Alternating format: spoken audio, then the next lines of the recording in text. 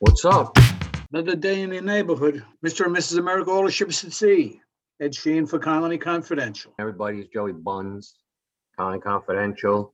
We're going to touch on a bunch of stuff. Been a busy week already. I did network with a bunch of guys out in Long Island, and I think I hit some good contact, good group of guys. One guy is very connected in the healthcare spectrum, and we know some mutual people, so it was a real good connection. Every time I go to these things nowadays, I'm really looking at everybody's face and their body language. Everybody's just, I swear, happy to be out of their house. Yeah. But it was good. It's like invite only. So I'm glad they invited me, and they invited me back. Imagine that. So you went there last night? Yeah. Didn't we do a podcast last night? At night? Yeah. And so I remember when I told you at the end, I'm putting my shoes on. I threw my shoes on and ran out the door. Oh, okay. Hey, when you were doing that, I went downstairs and started cooking chicken. Oh, that's late. Yeah, you know what? I eat when I'm hungry. Just getting back to yesterday, right? I get up every morning at the same time, between 5 and 6, depending on the night before. But got up, did the morning routine, went to work for the day, came home, did the podcast, then ran out. I showered in between at some point. I don't know how I did it. Then went out to the networking thing, and I didn't get home till 12:30. But those days, those are the days when you either you come home and you're like, today was a good day, or you wake up like, yesterday was a good day. Yeah, you get a feeling. Some of the things that happened. A great conversation with Pete from Insperity. And then I met 4 new contacts. We were just talking about getting back to normal, and I explained some of our networking events pre-COVID. And he was like, I'd love to come to any of those, and I'll bring some hospital people and healthcare people. Are we going to the Macanudo Club? The guy who hosted, who's a friend of the guy that's on the SUNY Old Westbury board of trustees with me, he works for a school that we've been servicing since 2006. I've never met him. He's a dean of something, but I don't know where I was going with this, so I just had an Ed Sheehan moment. Wow, a little early.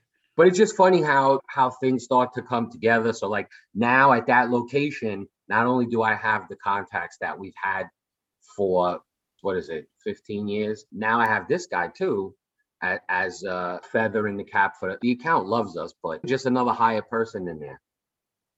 Yeah. So it was good. Yesterday was a good day. Today's going to be a good one too. Yeah.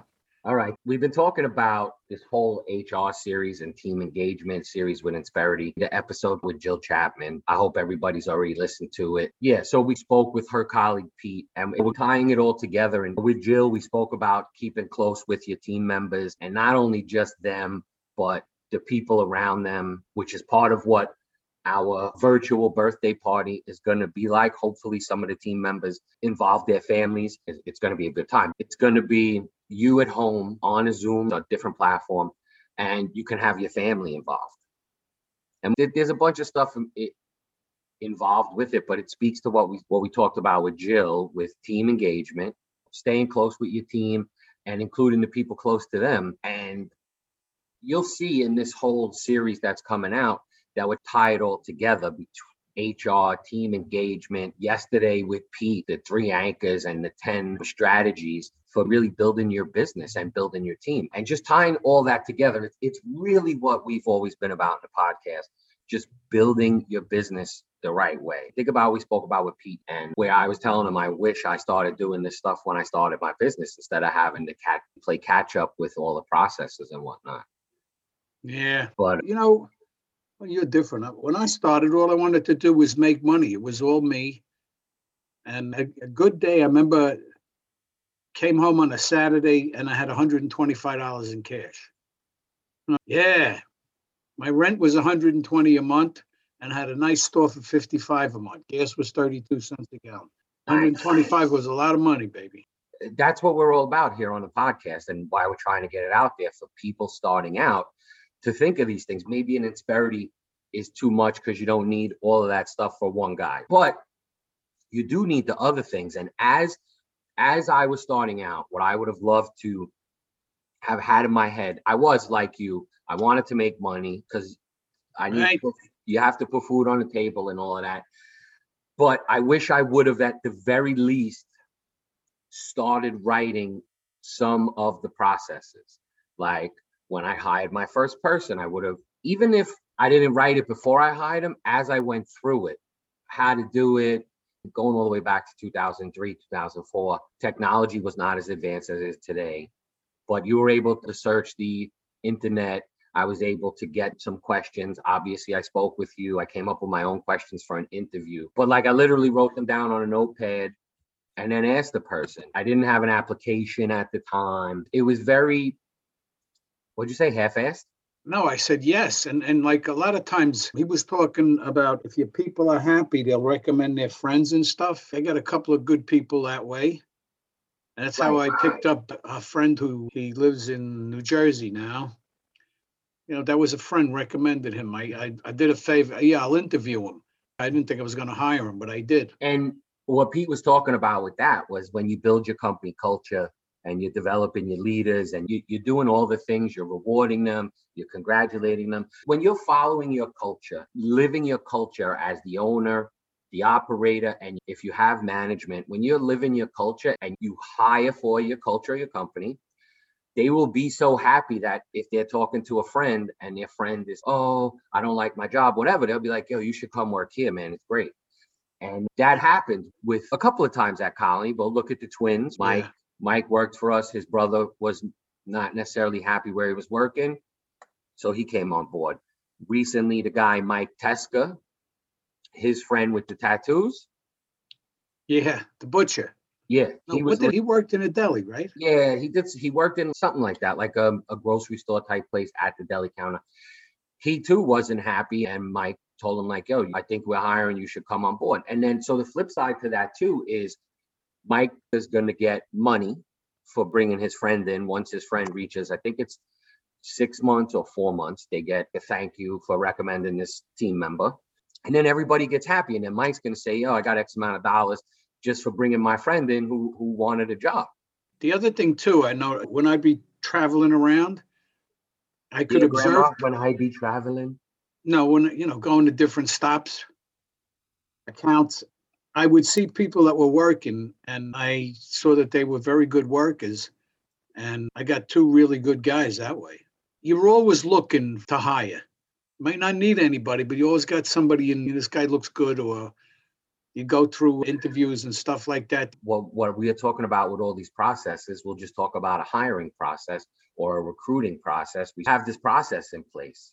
Our process is we put the ad out, people reply, you look at the resume, and there's key things that you're looking for in there. Stability, is this person bouncing around all the time? Or we spoke about it with Jill, are there gaps in their employment? Things of that nature. Then if we like somebody, there's a process that begins. Okay, here's 6 resumes. Let me get on a call, or let me shoot them an email with the application. And again, during our conversation with Jill, we talked about it. It depends on where we're at in the hiring process or how deep our needs are. If we need somebody ASAP, we may speed up that process, and instead of sending an email, make the phone call. Okay, sounds good, application.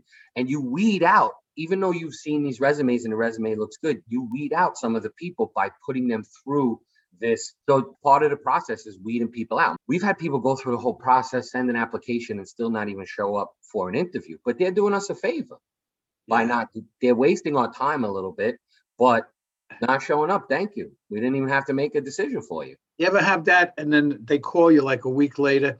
Listen, you know why I showed up? We hired somebody. Oh, yeah, you had a scheduled interview. We don't wait for you. And then they get mad at you like you did something wrong. Yeah. So definitely. Yeah, or the people that are 15 minutes late or 20 minutes late and don't call and then can't believe that they didn't get the job. Great story. We had an interview. He was 10 minutes late for the interview. We still interviewed him, or I should say Chris interviewed him. He had lost his previous job because of tardiness, right? Being late, whatever. But when Chris spoke with him, he had a good explanation for it. What was it? I don't remember exactly, but Chris was like, I don't know, I would give him a shot. I said, okay. I said, tell him to meet us at the office at whatever on this day so I could meet him. Let me see. whatever.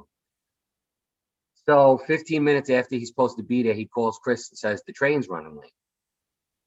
And Chris was like, guy, I told you that you were coming to meet the owner of the company and we were going to discuss the fact that you lost your last job for being late. And now not only are you late, you're 15 minutes late right now and you just called me. You didn't know you were going to be late 17 minutes ago. So the kid was like, so should I come? And Chris was like, nah. But they're just delusional. But he went back to bed. Yeah. But the bottom line is implementing these processes helps you get the right people. And again, interviewing for your culture. And the biggest part of that is defining what you want your culture to be. If you're not sure, that's the first thing you should do right now is define what you want your company culture to be and take it from there. And then you got to eat, sleep, and breathe it. Yes, you're right. What would you say your company culture was back in the 90s? Company culture. You wanted to do a good job. You wanted these guys to do a good job. And you wanted to have fun. You wanted to have a few laughs along the way. There's always a lot of them come to me with their problems and everything. The culture was, it's a good place to be. You paid pretty well. You got health care and all of that stuff. Enjoyable place to be. And if it wasn't, then you obviously didn't stay. And it was always, I got a bunch of guys together, like a core group, like 7 guys. And a lot of times we go out, which you can't do now, go out drinking and having laughs. And then the gossip Monday, what somebody did on the weekend. And it was just a good time. So the definition of culture in business, I'll just give it to you from Indeed. It's business culture refers to the set of behavioral and procedural norms that can be observed within a company, which includes its policies, procedures, ethics, values, employee behaviors, and attitudes, goals, and code of conduct. It also makes up the personality of a company and defines the work environment: professional, casual, fast-paced. So if you remember, like a lot of people, it also interesting stat here. It says, this is an Indeed survey, 46% of job seekers who considered a job but did not apply to it said they ultimately chose not to apply because they didn't feel it would be a good culture fit. For half of the people almost. The word culture was never around. No, I know, but you still had one.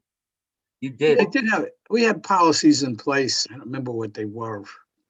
No, but you had a culture, right? So a lot of people in an interview will ask, what's the company culture, a candidate? And we'll say it's a family business with a corporate feel and a corporate attitude. And then that's the short version, right? And then the long version is where we get into the core values, the 4 core values of the company, what they mean and what's expected. But you had a culture. Everybody had to do their job. Some of the core values that we put together are based off what I learned from you. So it wasn't necessarily on paper, but your guys knew what they had to do. They knew that that they had to be professional. They knew that they were going to have fun. They knew they could play golf with you on Sundays. The culture was very family oriented, but there were strict rules for your job and you'd have to be professional. You had it. It just wasn't, like you said, it wasn't a thing. All these new fancy words come out and people such as yourself are like, yeah, I did that. I just didn't call it culture or I didn't call it this. But the goal of all of this is for people that don't really know where to start is giving some ideas on how to start it. Another podcast that we will be coming out soon is the one with Audrey from EcoServe up in Buffalo. Yeah, that was nice. I always think when the snow is bad here, what are they doing up in Buffalo? I remember back in the day, there was this nurse that I knew.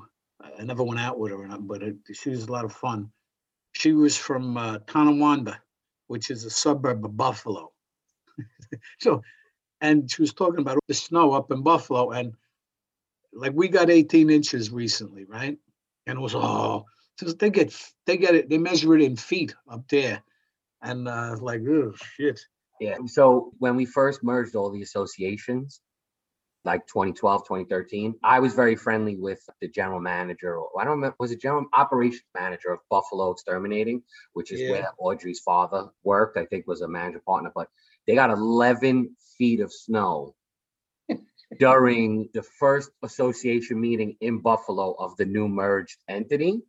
And I remember I was supposed to go and I was like, nah, I'm not going. And everyone got snowed in. Their flights got canceled like 2 or 3 days in a row and they rented a car and just drove back. But That Buffalo ride's about 8 hours. something like that. But look, after 3 days and 11 feet of snow, I think I would do it too. I went up there with your mother and Eddie. Eddie was a baby.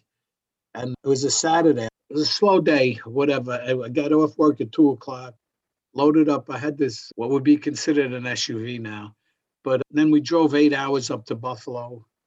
And that's the first place. Her husband, Al, told me, oh, they got this new thing here. They got these great chicken wings. And that's where the buffalo wings came from. Not that they came because I was there, but they came from Buffalo. That's how they got the name. I got you. I can follow sometimes. All right. Okay. So yeah, so it was a good episode with Audrey. And one of the final questions that I asked, or you might have asked, I don't remember, was what advice would she have for someone starting out? And she said something that you hear all the time. And every time you hear it, you're like, yes. She basically said, surround yourself with people smarter than you. And we talk about that all the time. And it's so true. She also talked about getting some kind of mentor. And if you're in pest management, if you're a member of NPMA, National Pest Management Association, they have a mentor program where you get matched up with somebody that's more advanced in business than you in pest management. That's a good deal. Now things have changed dramatically. What's it? 53 years, yeah. Since 1967 in the 70s, 80s, things have changed. And even in the last 10 years, things have changed. And that's good. Things are evolving. And we're getting more respect. That pandemic, I'm very worried about. You go to Manhattan, you see all these stores are closed, empty, and stuff like that. I'm not going to get into politics, but other places they did it a little differently, and their economy is not screwed up. Yeah, listen,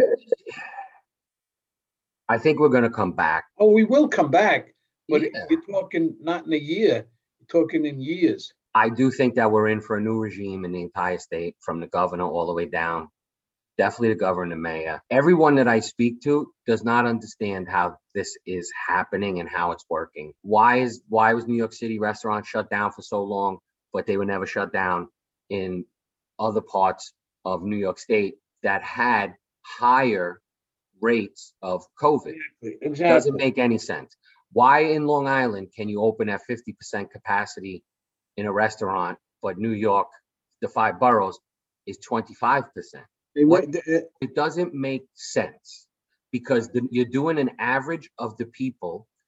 So it just doesn't make sense. When we closed on the refinance in Suffolk County, restaurants were closed in New York City and they were open. And Suffolk County was like at an 8% rolling average of COVID positive rates. And New York City at the time, they had just closed the 5 boroughs down, was like under 6%. So why? And if the mayor made the decision, that's different. But the governor made it. He governs the whole state. Why is Long Island allowed this and this is not allowed that? And if you're doing it off the numbers, and that's what doesn't make any sense. With all these businesses closing down, their revenue and the city revenue is going to be down dramatically. And these guys are talking about, we're going to do this, we're going to do that. Like you say, it doesn't make any sense. And there's a new round of PPP coming out. There were some new things added to it. I'm not that well versed in it. This is actually, I think, the 3rd round. But this round is very good because previously, sole proprietors, small mom and pop operations didn't qualify because they didn't necessarily have a payroll. Because when you're a sole proprietor, you usually just take checks and you do your taxes differently. So the PPP originally was exactly what it says, Paycheck Protection Program, for what you paid your people. So now what they're doing is they're making it available to these smaller places and no one else for 2 weeks. So our friend Julius, with the driver that has his own business, but it's only him, he really wasn't able to get any PPP. Right. And now he can apply. These are the people that need the help. They took losses, right? You have to have a loss. And now you're going to get a stimulus to help you continue on. Somebody like Julius one day may have tons of employees. I would think he will because of his drive and what he wants to do. But if this puts him under, he's under. Yeah. A lot of home service businesses were affected by this because maybe they were startups, or maybe it was like, I'm just thinking of one in pest control that I saw a story about them. They actually got a stimulus from Barstool Sports from that whole thing that they're doing with helping small businesses. But it was a father and a son. They had a pest control business and predominantly did restaurants in Manhattan. So they got devastated by this, and they weren't eligible for PPP because father, son, they didn't have payroll. So now they got the Barstool money, which is awesome. That guy is doing a great job raising money and then giving it to people in need, but small businesses. But now these people can take advantage of the PPP. All small home service business. You think about it, the pool guy who's maybe a one-man show, or any family business that isn't necessarily have paychecks. It wasn't an easy formula. And never is when you're dealing with the government. Benefit of having an Insperity on your team, I didn't really have to do anything but click 3 buttons. Literally, I clicked 2 buttons on the dashboard and then attached it to the PPP loan, the actual form you had to fill out. And then all I had to do was plug numbers in. What's your payroll? What's this? What's that? But I already had it because they had created the exact parameters for getting the loan. So they already had it on the back end. Yeah, they had all of the parameters that the Small Business Administration put out for the loan already plugged in, tied into your payroll. So when I clicked those 2 buttons of what I wanted to do, it created an Excel spreadsheet with every single thing that the SBA wanted. And when I went to get my forgiveness a month ago, it was almost exactly the same. Like, I opened up the spreadsheet, I plugged in all the numbers, and then I attached the spreadsheet to it, and the whole thing was forgiven, thankfully.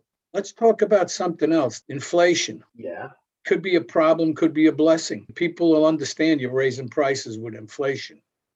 But it's something you got to manage and something you need to think about because it's coming. You can't print all of this paper, which we call money, and not think there's going to be inflation. The problem with inflation is everyone's going to feel it. After this pandemic, it's difficult to raise prices depending on the market. Certainly to a restaurant, it's a difficult decision, but I mean, it's already happened. It's already happened. I went out Saturday night to a restaurant, had basically the same meal that used to cost $85. It was $100. That may not have anything to do with the pandemic because remember, minimum wage in New York City, including wait staff, is now $15. So in the past, I think the minimum wage for wait staff was maybe $5. Good point. Yes, maybe exactly $5. Right. Yeah, and I think this $15 an hour is going to be upsetting, but eventually it'll come around. When I started work, it was $1.25. The minimum wage is affecting business owners and consumers in various ways. But pre-pandemic, we were noticing in higher end restaurants on the menu, it said something like, we pay our staff blah, blah, blah wage and tips are not allowed. When you swipe a credit card, usually there's the space for a tip, and they no longer had that. So if you were using plastic, you weren't even able to tip if you wanted to. Yeah, fine, but there's also dollars. I'm just saying this is part of what they're doing because they have to pay staff this wage, and maybe they're paying them more. They're telling the patrons, you don't have to tip. And maybe their prices went up to accommodate all that stuff, but you're not factoring in a 20% tip anymore. Okay. So if they were able to raise their prices 15% on average. You still tip. At least I do. You do it well if you have cash on you in that circumstance, yes. But if you don't. Even now, I never go out of the house without cash. I know I'm not going to use it, but it's in my pocket. Do you go out of the house without cash in your pocket? No. But there are people that do. Yeah, I'm sure there is. I've been out with people that didn't have $5 on them. Literally. They have money, They just have plastic. They got their debit card, the credit card, whatever. Oh no, I've been out with people who didn't have money, didn't have credit cards. You quickly learn not to go out with them again. Some of them were such a good time you did go out with them. It wasn't like they didn't have money all the time, but No, I know. frequently. So spring is in the air. Where are the crocuses? They're under the snow. Yeah, look, we got some rain, which helped with that. Anyway, the whole point of me saying spring is in the air and spring is coming is what to expect out there as a home service provider, and certainly as pest control, pest management professional. What should we expect? So the world begins to open back up. What does that mean? Combined with spring, combined with all of this snow and rain that we're getting, what does that mean for us with pests? What does that mean for other home services? A friend of ours had a roof issue the other day. So that's also part of it with the weather, and with the spring coming, with the rain, we're going to start to see leaks in roofs. You're going to start to see pests springing up. So let's talk to the consumers out there, what to expect for the spring, right? With all the weather and rain, you want to, if you don't have a pest management professional and you're in the New York City area, give us a call, 866-COUNT-ME-3. The point is, as a homeowner, what to look for as we get into spring. You want to go around your house and make sure, go around the exterior of your home first. Make sure you don't have wood piles up against your house, because that creates the perfect environment for pests. You want to get if there's any leaf litter around, you want to rake that up. Any kind of stagnant water, you always want to maintain that. Certainly going into mosquito season, make sure you don't have an old tire back there. Or I remember at Peg's house, she had the tire swing that we always had to empty out, or I would treat it. She had all of these things for the dogs that would get water in them. But basically going around your house and looking for conducive conditions and eliminating them to help in the fight against the pests. If you have a tree stump in your backyard, you would want to get it removed properly so that you don't attract wood destroying insects like carpenter ants or even termites. The spring is going to bring pests. And there are things like we just discussed that you could do around your home to help eliminate them, or not have your house be such a attractive place to come and hang out. Two things: the garbage cans. You should drill holes in the bottom of the garbage cans. Water can drain. And one thing that people, including myself, overlook, don't do it on a regular basis. You got to go up and clean out the gutters up, on the house there, because a lot of silt builds up, and great breeding place for a number of insects. I would also check, when you're cleaning the gutters, check the fascia board that they're attached to, see if squirrels have been gnawing on it. Maybe you want to cover that up with some, again, aluminum. There is aluminum siding out there still, even though everybody's doing vinyl. But if that was an easy patch. So those are two things that certainly are breeding areas for them. And even though you probably raked all the leaves in the fall, there's more leaves. Get them leaves away and pick them up, and tidy up the yard. So now these recommendations go for homeowners, the consumer, but also PMPs. If you have a quarterly program or whatever type of pest program. Yes, it's another way to make money. Yeah, you should be in not only making money, but depending on what your program is, like you want to make sure that your team members are looking for this stuff too. If you're servicing my house, maybe I didn't do this yet, but part of your report to the homeowner could be, hey, we were on your property and we noticed a couple of things. Just keep an eye on them because they could breed this and breed that. And maybe, I don't think you want to do things without their permission, but no. you could say, we noticed your fascia board is open. We could come and patch that if you're doing that service, or make a recommendation. If you don't know somebody, we know a roofer that could do it, or we could do it. But you want your team, when they're out doing that quarterly service, you want to train them to walk the perimeter, look high and low. If there's a backyard, walk the entire yard to check for conditions conducive to pests, and then provide that report to the homeowner. And if you do any of those add-on services, say, we offer a service for this and that. If you want to know more about it, let us know. Because a lot of times when you own a house and you're working full time, it goes back to that thing. Do you want to spend time to save money, or do you want to spend money to save time? Yeah, exactly. And you usually spend money to save time. Because we spoke about this in the past, and that's one of the number one things differentiating successful people and unsuccessful people. Okay. So it's good to know sometimes when we have these conversations that even though we didn't know all this stuff previously and we weren't educated on it, we were already doing it. Yeah. Yeah. We didn't have a process for it. Because it was all in our head. Yeah, exactly. Listen, I did that for years. And then I think we started with getting stuff on paper. I already had 7, 8 employees. It would have been easier to start putting it down earlier. That's all. At the end, what did you have? 25 techs? I had sold off some stuff at the end before I sold.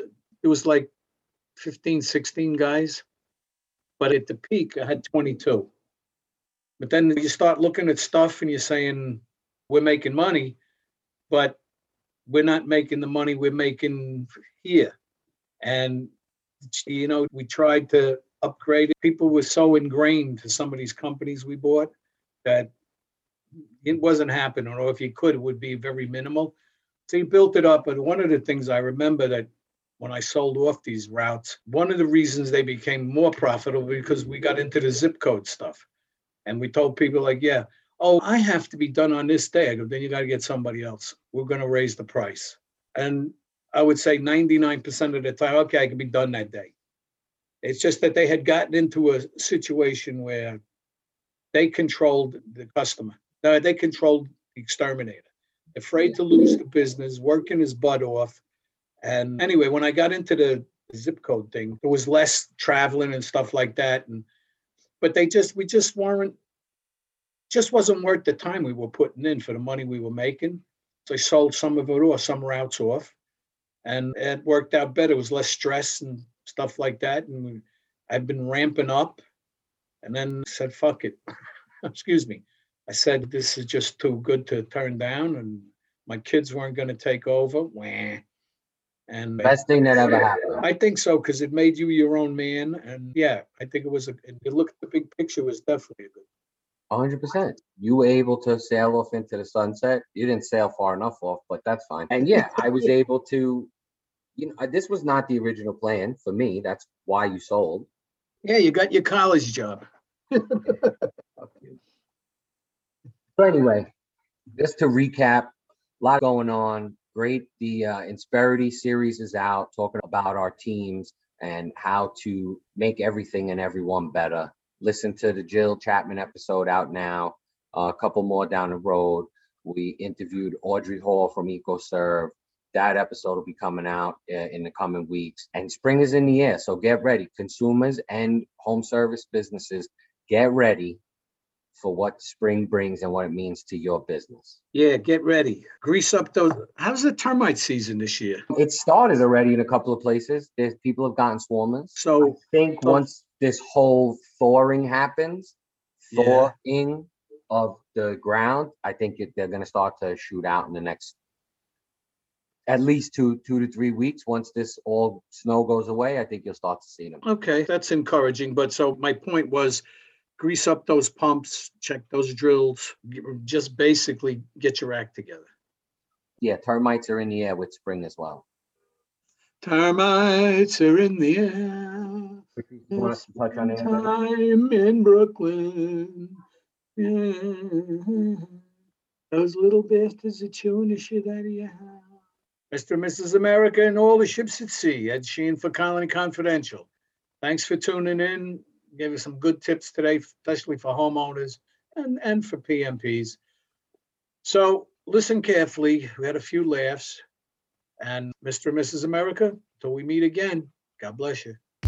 Thanks for listening, and don't forget to subscribe and review. Send us anything you want us to know about at colonyconfidential@gmail.com.